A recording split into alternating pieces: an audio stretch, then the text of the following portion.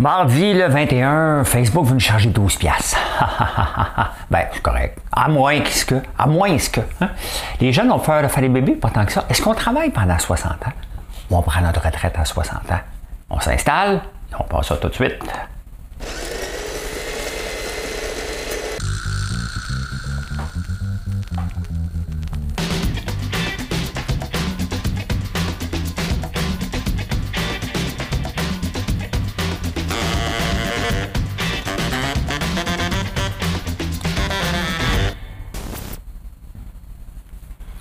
J'ai une énigme un peu facile quand même, vous allez voir.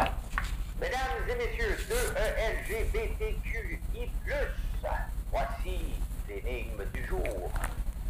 Je pense qu'elle est facile, mais j'ai décidé de vous en parler parce que c'est cute. Hein? Je suis un mot français qui a été retiré des formulaires administratifs en 2012, il y a 11 ans. On m'utilisait pour désigner les femmes célibataires ou les jeunes filles. Dans certaines régions du monde, on m'utilise encore aujourd'hui, mais mon usage a été remplacé par un autre mot au Canada. Qui suis-je? Je suis un mot français qui a été retiré des formulaires administratifs en 2012. On m'utilisait pour désigner les femmes célibataires ou les jeunes filles. Dans certaines régions du monde, on m'utilise encore aujourd'hui, mais mon usage a été remplacé par autre mot au Canada. Qui suis-je? La réponse, vous allez voir dans le chapitre en fin, si vous voulez voir tout de suite, là, elle est là, la réponse. Mais sinon, on s'installe puis on passe ça tout de suite.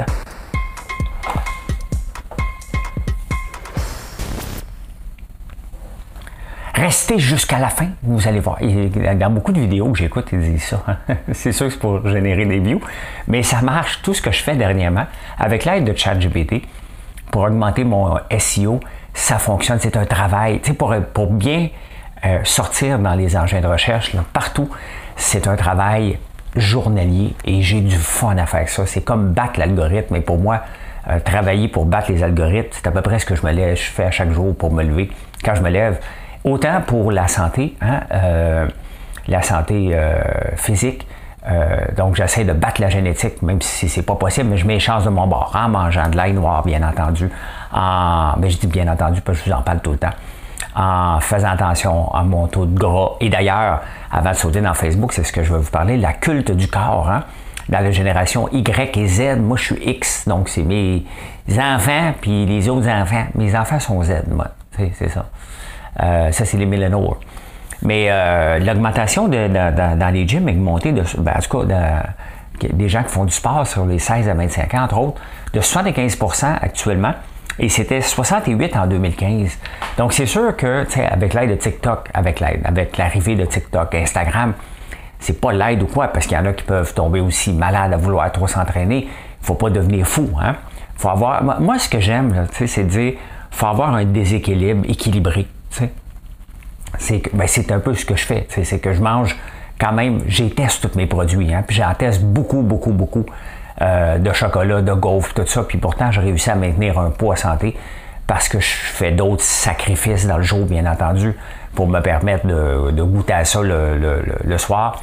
Et vous savez, j'ai passé un examen médical il y a un mois, justement, pour voir, OK, j'en suis où, et tout était correct, à part mon taux de cholestérol, mais il est faux, parce que je jeûne. Donc, quand tu jeûnes, ben, ton corps mange des graisses. S'il mange des graisses, ben, il y a du gras dans ton sang, tout simplement. Le temps que ça soit tout éliminé. Donc, ben voilà. Hein? Donc, oui, le culte du corps, il est là. Est-ce que vouloir être trop musclé, c'est problématique? Ben, si c'est de se maintenir en santé, la réponse est non. T'sais, si on fait des sacrifices pour avoir 5% de taux de gras, et là, peut-être qu'il y a un problème, mais c'est pas... Vous le savez, si vous en avez un ou pas, là, hein, vous le savez. Pour une fois qu'on parle, tu sais, on parle tout le temps du taux d'obésité. Pour une fois qu'on parle de choses qui est positif, ben, tu sais, regardons ça. D'ailleurs, on la critique beaucoup, la génération des 16-25, mais vous allez voir tantôt, quand je vais vous parler le vouloir de faire des bébés, vous allez être surpris. Vous allez être très surpris. Revenons à Facebook qui veut charger 12$. On s'en doutait parce que les gens du milieu, ça me fait toujours rire, les gens du milieu comme s'ils existaient. Les gens du milieu avaient remarqué que sur Facebook, c'est marqué et c'est gratuit, ça va toujours l'être, avait disparu. Hein? 12$ par mois, c'est un peu salé. Est-ce que je vais le payer? C'est sûr que je vais le payer. Pourquoi? Parce que mon commerce est sur Facebook. Et si ça nous aide à sortir les premiers et être plus vus, bien tant mieux, hein? On va le faire parce que c'est ça le nerf de la guerre. Tu sais, je travaille beaucoup les publicités aussi sur Facebook, j'en fais presque pas, là, mais vraiment très minime, autant sur Google, et je me rends compte que ça donne rien.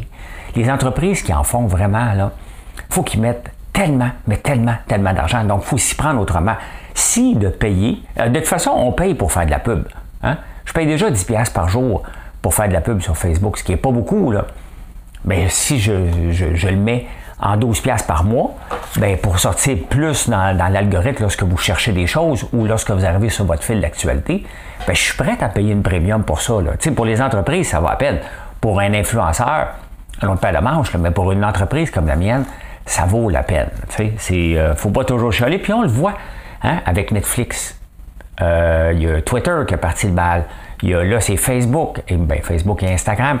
Donc, on le voit que le changement s'opère. Hein. Au point de vue YouTube, ben, il n'y a pas de changement. Il y a Premium qui est là, mais YouTube ne chargerait jamais. Je suis persuadé là, pour accéder à des vidéos, là, ça va. Il y a déjà de la pub en masse qui vient aider là-dessus. Là.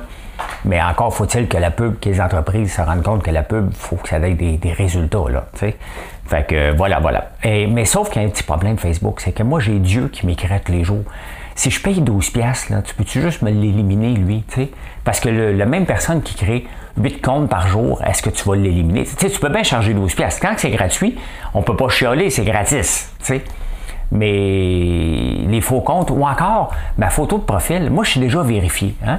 Donc, techniquement, là, sont supposés détecter, hey, ça, c'est François Lambert. Au moment là, où on a l'intelligence artificielle partout, là, reconnaître je suis qui si je suis vérifié, à un moment donné, arrêter de permettre des faux comptes. Là, hein? Et les marabouts qui se connectent, hein? C'est une plaie pour moi en ce moment. Je ne suis pas capable de contrôler. Je suis toujours en train d'éliminer des comptes qui viennent flotter sur ma page. Tu vas-tu t'en occuper, ça? Tu sais, si tu veux nous charger et donner un service premium, bien, commence par la base. Là. Arrête de te faire plaisir en disant que tu as des comptes quand tu as un paquet de faux comptes aussi. Là. Hein? Ben voilà. On est tous contre la Chine, hein? Les ballons, puis on ne les veut pas ici, puis on veut les bannir de venir s'acheter des maisons ici. Tu sais, si tu veux être contre la Chine, là, hein? Commence par pas acheter. Voyez-vous, je vous tutoie, je vais vous en parler tantôt. Tu sais, commençons par ne pas acheter en Chine. Maintenant, c'est pas facile. Moi, le chandail ici, je ne sais pas s'il est fait en Chine, c'est sûr qu'il n'est pas fait au Canada. Tu sais, ça prend... C'est facile de dire on ne veut pas les Chinois, puis sont nuisibles, puis blablabla, puis ci, puis ça, sont dangereux, l'accaparement des terres, puis ils nous espionnent. La première chose à faire quand tu n'aimes pas quelqu'un, tu t'assures de ne pas acheter de lui. Donc, c'est un changement qu'on doit faire sur une longue période, mais il faut être sensibilisé, il faut que les entreprises soient sensibilisées, mais en même temps, tu sais, c'est le consommateur qui est roi, là. Moi, des sacs, regardez, toute transparence, on est en train de notre popcorn au chocolat, on est en train de faire des sacs, hein? Ben, il me coûte à peu près une pièce chaque si je le fais faire au Québec. Il me coûte 14 cents si je le fais faire en Chine. Tu sais, hein? Qu'est-ce que vous voulez que je fasse? C'est 85 cents, c'est plus que le profit, là. Donc, je suis obligé, sinon je suis obligé de monter le prix. Donc, on est encore obligé, les entreprises, là. Mais j'y vais de moins en moins, sincèrement. Il n'y a pas grand-chose que j'envoie là, mais quand c'est des sacs, surtout à coût de 50 000 ou 100 000 sacs, il n'y a pas encore d'alternative qui a de l'allure. Envoyez-moi pas des contacts, là. On est bien équipés et tout ça. Mais on les fait, là. Je travaille avec Bout Design, on les connaît tout le monde. On a des bons prix, on fait imprimer 90% de nos affaires ici.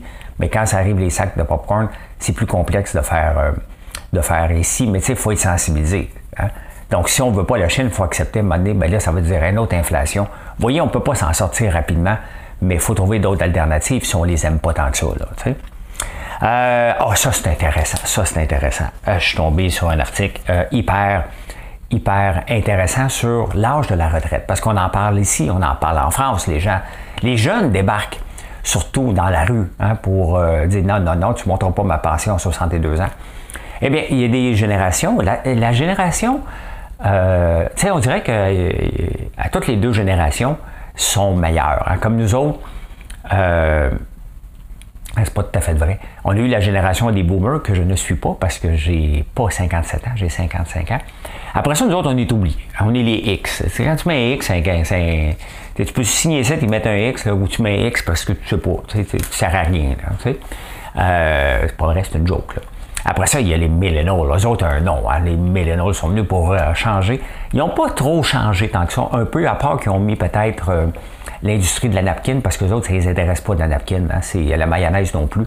Donc, ils ont fait mal à ces deux industries-là, puis je joke même pas, c'est vrai pareil. Puis là, après ça, il arrive les Y, hein, ça, c'est mes enfants, hein. Non, eux autres, c'est des Z, c'est vrai, YZ, Caroline, il y en a tellement. Mais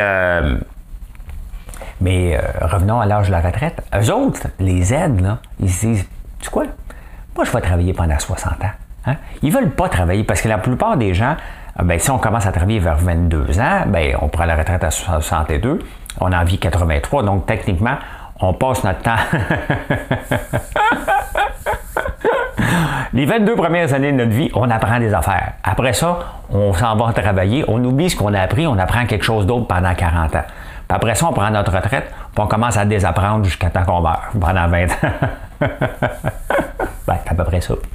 Pas tout à fait, mais vous comprenez le lien. Bien, c'est ça, les jeunes disent, moi, 40 ans, là, pas pressés de travailler. Ils ne veulent pas travailler 40, 50 heures par semaine, de toute façon. Ils veulent travailler 25, 30 heures. Donc, ils sont prêts à travailler 60 heures, 60 ans, ces gens-là, ces jeunes-là. Je trouve ça fantastique. Puis, il faut en parler parce qu'on rit. Tu sais, les générations plus vieilles, on a tendance à démoniser les plus jeunes. « Ah, dans mon temps! » Ben oui, dans ton temps, tu poussais dans le dos de la génération avant. Et chaque génération veut refaire un peu ce que l'autre a fait pour l'améliorer. C'est comme ça que le monde, et c'est comme ça que les produits deviennent de mieux en mieux. Là. Chaque fois, on essaie de l'améliorer constamment. Hein? Québec!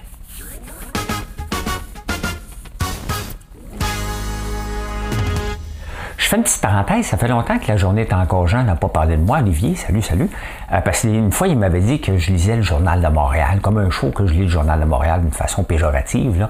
Vous voyez que je lis pas le Journal de Montréal, hein? Je me force pour faire des nouvelles tout seul, là, avec une machine de son qui fonctionne pas tout le temps, là. Mais non, mais ça m'avait insulté un petit peu que je lisais les nouvelles, parce que le Journal de Montréal, il est de plus en plus plate, que je le lis pas trop, et je me force pour faire réfléchir les gens. Je dis ça, puis je dis rien, là, tu sais.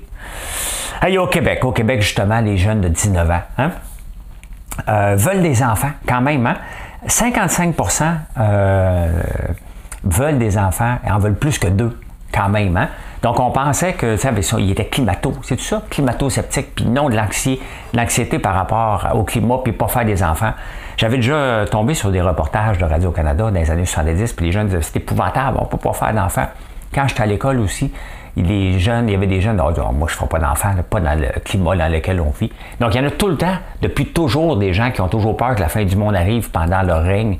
Mais c'est pas le cas de ceux de nos jeunes aujourd'hui qui veulent avoir au moins 2 enfants. Je n'ai pas demandé à mes gars. Hein? D'après moi, Alexis, je ne sais pas. Hein? Je ne sais pas, ils sont jeunes. Quand même, ils pensent à ça à 19 ans. Je ne pensais pas à ça, moi.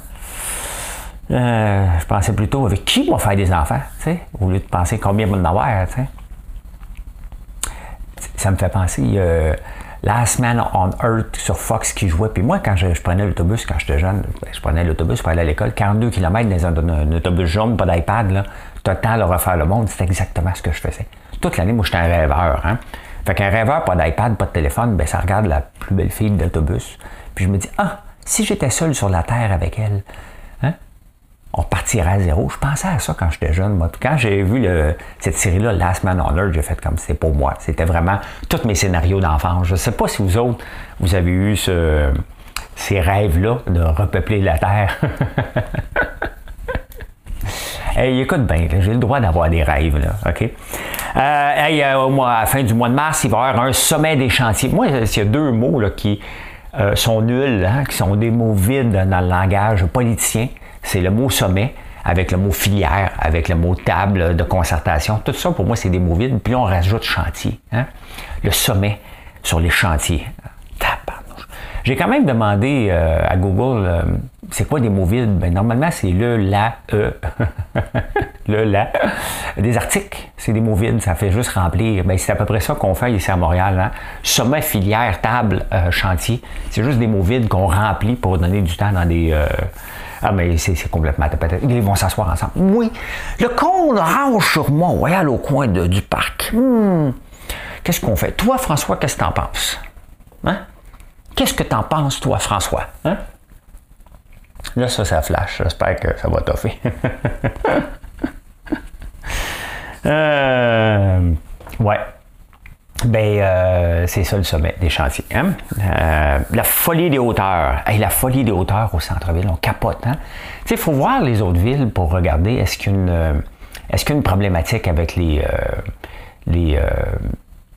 la hauteur des buildings. Hein? À Montréal, là, ça me tape ses nerfs parce que j'ai un autre problème qui est en train de se créer. On va voir. Est-ce que les buildings sont trop hauts? Mais quand on regarde en avion, là, on se rend compte que Montréal, c'est un minuscule centre-ville, c'est un beau centre-ville, mais est-ce qu'il y a trop de buildings en hauteur? La réponse est non. Il n'y en a pas trop. Hein? Il n'y en a pas trop du tout. C'est comme ça, on évolue. Qu'est-ce qu'on aime mieux? La densification ou l'étalement urbain? Ben, c'est ça. Hein? Donc, voilà. Hein? Québec solidaire qui veut une déclaration de revenus unique. Mais au Québec. Hein? Ça revient tout le temps. Ça revient constamment, la déclaration de revenus unique. C'est 425 millions qu'on sauverait. Le problème, là, c'est qu'elle n'est pas à bonne place. Il faut l'accepter, regarde, on n'est pas en train de se séparer. Hein? Donc, ça donne absolument rien qu'on ait créé Revenu Québec quand il n'y a pas ça dans les autres provinces. Donc, ça donne rien. On paye déjà pour Revenu Canada. Je sais que ça fait mal à notre Québec, à notre fierté québécoise, mais il n'y a pas de raison de regarder Revenu Québec. Absolument zéro raison. La seule raison qu'on aurait dû le garder, c'est si on était pour se séparer, ce qui n'est pas le cas. Hein? Donc, oui, Québec solidaire, déclaration unique, mais pas au Québec. Hein? Tombez sur la tête.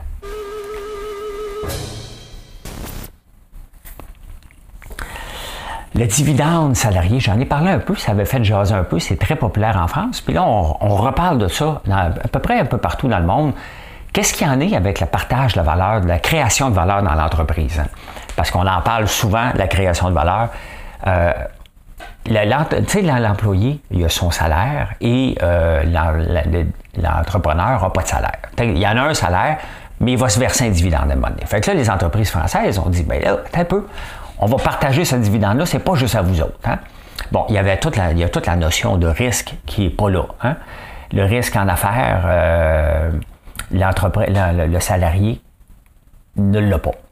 Mais là, quand on regarde depuis plusieurs années, l'augmentation des salaires des employés dans les entreprises versus l'augmentation des dividendes, bien, c'était de 67,33. Dans l'ensemble des entreprises là, qui peuvent verser un dividende, les salaires ont augmenté de 67 % alors que les dividendes ont augmenté de 33 %. Donc, il y a déjà un partage de valeur.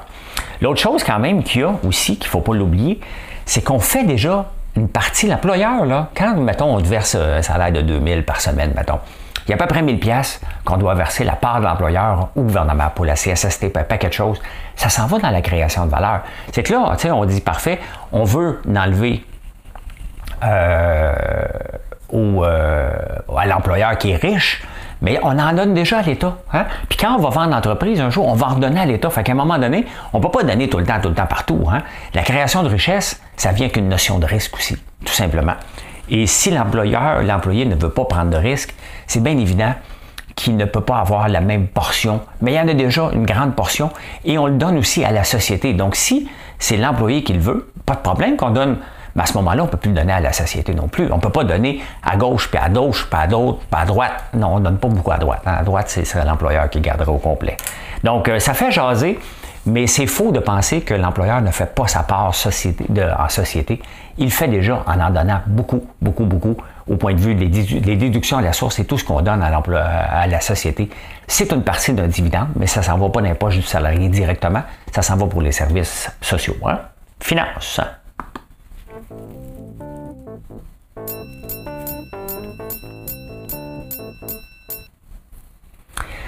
La caisse de dépôt majoritaire dans cette entreprise, puis on l'a vu avec Azure en Inde, hein, elle va devenir majoritaire presque à 100 %.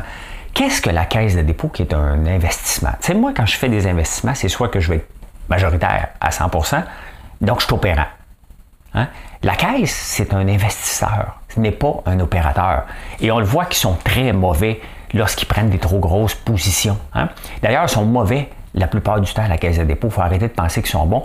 Quand tu fais des cas majeurs d'erreurs comme Celsius, comme Azure, tu as un problème sérieux parce que c'est pas normal qu'on ait des cas comme ça avec les meilleurs au monde. Non, c'est pas eux autres, là. Mais on aime ça dire ça au Québec, qui sont les meilleurs au monde, mais c'est pas ça. Hein? Ricardo Stefano Francesco. Hein? Ricardo qu'on connaît tous. Il y a Stefano Faita qui j'étais en train de lire la presse ce matin, puis il dit « Ah, OK, il prend de l'expansion, puis il explique tout ça. » Je tourne le Journal de Montréal, Stefano qui prend de l'expansion. Hey, là, à un moment donné, c'est parce que, tu sais, bravo Stefano, tu prends de l'expansion. Mais là, il y a une différence entre un reportage et dire que c'est payé. À un moment donné, il faut, tu sais, quand on fait des nouvelles, à un moment donné, là, c'est plus une nouvelle. C'est tout simplement que Stefano a appelé les journaux pour dire « Regardez, je prends de l'expansion. » Ça veut dire que, regarde, je viens d'entrer dans des points de vente, il faut que je fasse de la mise en marché, il faut que j'en parle, que je suis disponible partout. Comment je peux le faire? M'a parler de mon côté entrepreneurial, m'a me mettre dans la section des affaires. Tu sais, quand les deux journaux concurrents parlent de la même nouvelle la même journée, tu sais, ça perd la crédibilité un peu, là. Tu sais, ça perd un petit peu de la crédibilité. Il n'y a pas collé une conférence de presse, là. C'est quand même juste des pots de sauce, là. Moi, quand je rentre chez Maxi, j'appelle pas Maxi ou Loblas, vous appelle pas vos égales, ma moutarde de Dijon est là, je vous le dis sur Facebook. Mais, tu sais, ça m'a déçu de voir ça. Ça m'a déçu, c'est correct, là, mais c'est pas... ça fait pas crédible, là. Ça devrait marquer reportage payé. T'sais. C'est correct, là. J'en veux pas, j'aime beaucoup Stefano. J'adore aller à la quincaillerie Dente de sa mère et je trouve que c'est un chic type, mais là, c'est pas de sa faute à lui. Lui, il a cogné une porte, puis les journaux ont sauté dessus, mais ça manque de crédibilité quand les deux journaux principaux au Québec parlent de la même nouvelle la même journée. Hein? Hey, du Proprio qui appartient à Desjardins va fermer sa branche au Canada quand même. Hein? Le pendant canadien va être fermé parce que ça marche moins bien qu'avant.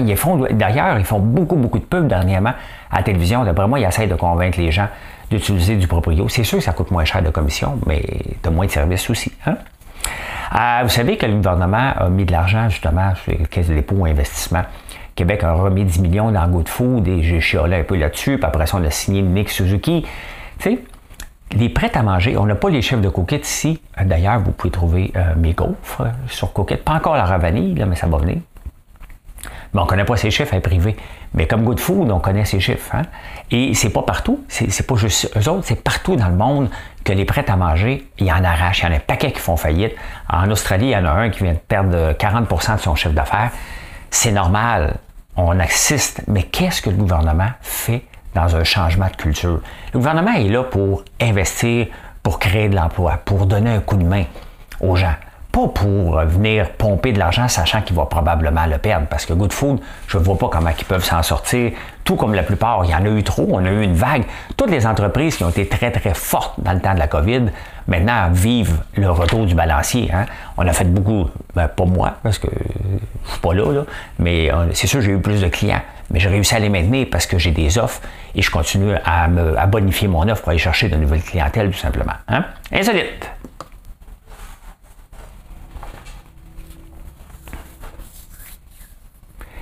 Est-ce que vous vous faites tutoyer, vous? Dans les offres d'emploi, c'est fantastique, dans les offres d'emploi, il y a maintenant le tutoiement qui est utilisé, qui a doublé depuis 2 ans. Et ça, les analystes pensent que c'est pour éliminer les vieilles personnes, les âgeux, hein? Faire de l'âgisme parce qu'on n'est pas à l'aise, tu vois. Toi qui veux venir travailler chez moi, toi, tu es la bonne personne. Tassez-vous les vieux. Tassez-vous les vieux. Je commence à le sentir. Moi, je n'ai pas de job, là, mais je commence à le sentir parce qu'on me demande des fois, tu fais ce TikTok, toi, le vieux? Je suis pas vieux, moi. Hein? Hey, les Enfalac, je ne sais pas c'est quoi les noms, les choses pour bébés. Il y a une pénurie dans le monde. Et maintenant, ils s'en font tellement voler à travers le monde que la plupart des pharmacies, je ne sais pas si ici ils le font, mais ils mettent derrière le comptoir maintenant, comme les batteries, comme les lames de rasoir, tout ce qui est facilement volable. Donc, toutes les Enfalac derrière le comptoir. C'est sérieux, hein, qui manque de ça. En tant qu'entrepreneur, je trouve que mes journées sont trop courtes. Si tu t'ennuies dans ta vie, tu trouves que les journées sont trop longues. Dans 1 milliard d'années, sur la Lune, sur la Terre, les journées vont être 30 heures. Fait que prends pas trop de pilules pour vivre vieux parce que tu vas trouver que les journées s'allongent un peu, 30 heures. Hein? Laetitia, Clara, Laure et Natacha, Juliette, Françoise ou Simone, quel que soit le nom qu'on leur donne. Ben, Laetitia, Clara, Laure et Natacha, qu'ont ces 4 noms-là en commun? c'est les noms les plus communs dans les sites pour adultes.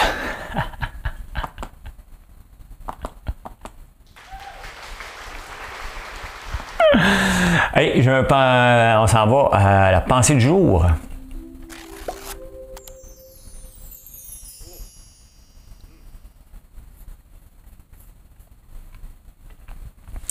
J'ai demandé à ChatGPT de me sortir un poème avec l'entrepreneuriat, c'est difficile, point. Et voici comment ça se passe. L'entrepreneuriat, quelle aventure intense, sillonner des chemins aux virages immenses, braver des tempêtes et des vents violents, ramer à contre-courant, faire preuve de talent. Hein? Pas pire, hein? L'entrepreneur, quelle aventure intense, sillonner des chemins aux virages immenses, braver des tempêtes et des vents violents, ramer à contre-courant, faire preuve de talent. La réponse à l'énigme. Mesdames et messieurs, 2ELGBTQI+, voici l'énigme du jour. Qu'est-ce que je cherchais? Je cherchais le mot « mademoiselle ». Je suis un mot français qui a été retiré des formulaires administratifs en France en 2012. Ici, il n'est pas banni. On peut l'utiliser, mais il n'est pas vraiment utilisé. Hein? C'est dans les autres pays. Êtes-vous une demoiselle? Et je peux dire que j'ai survécu à mon bouton qui flash depuis tantôt.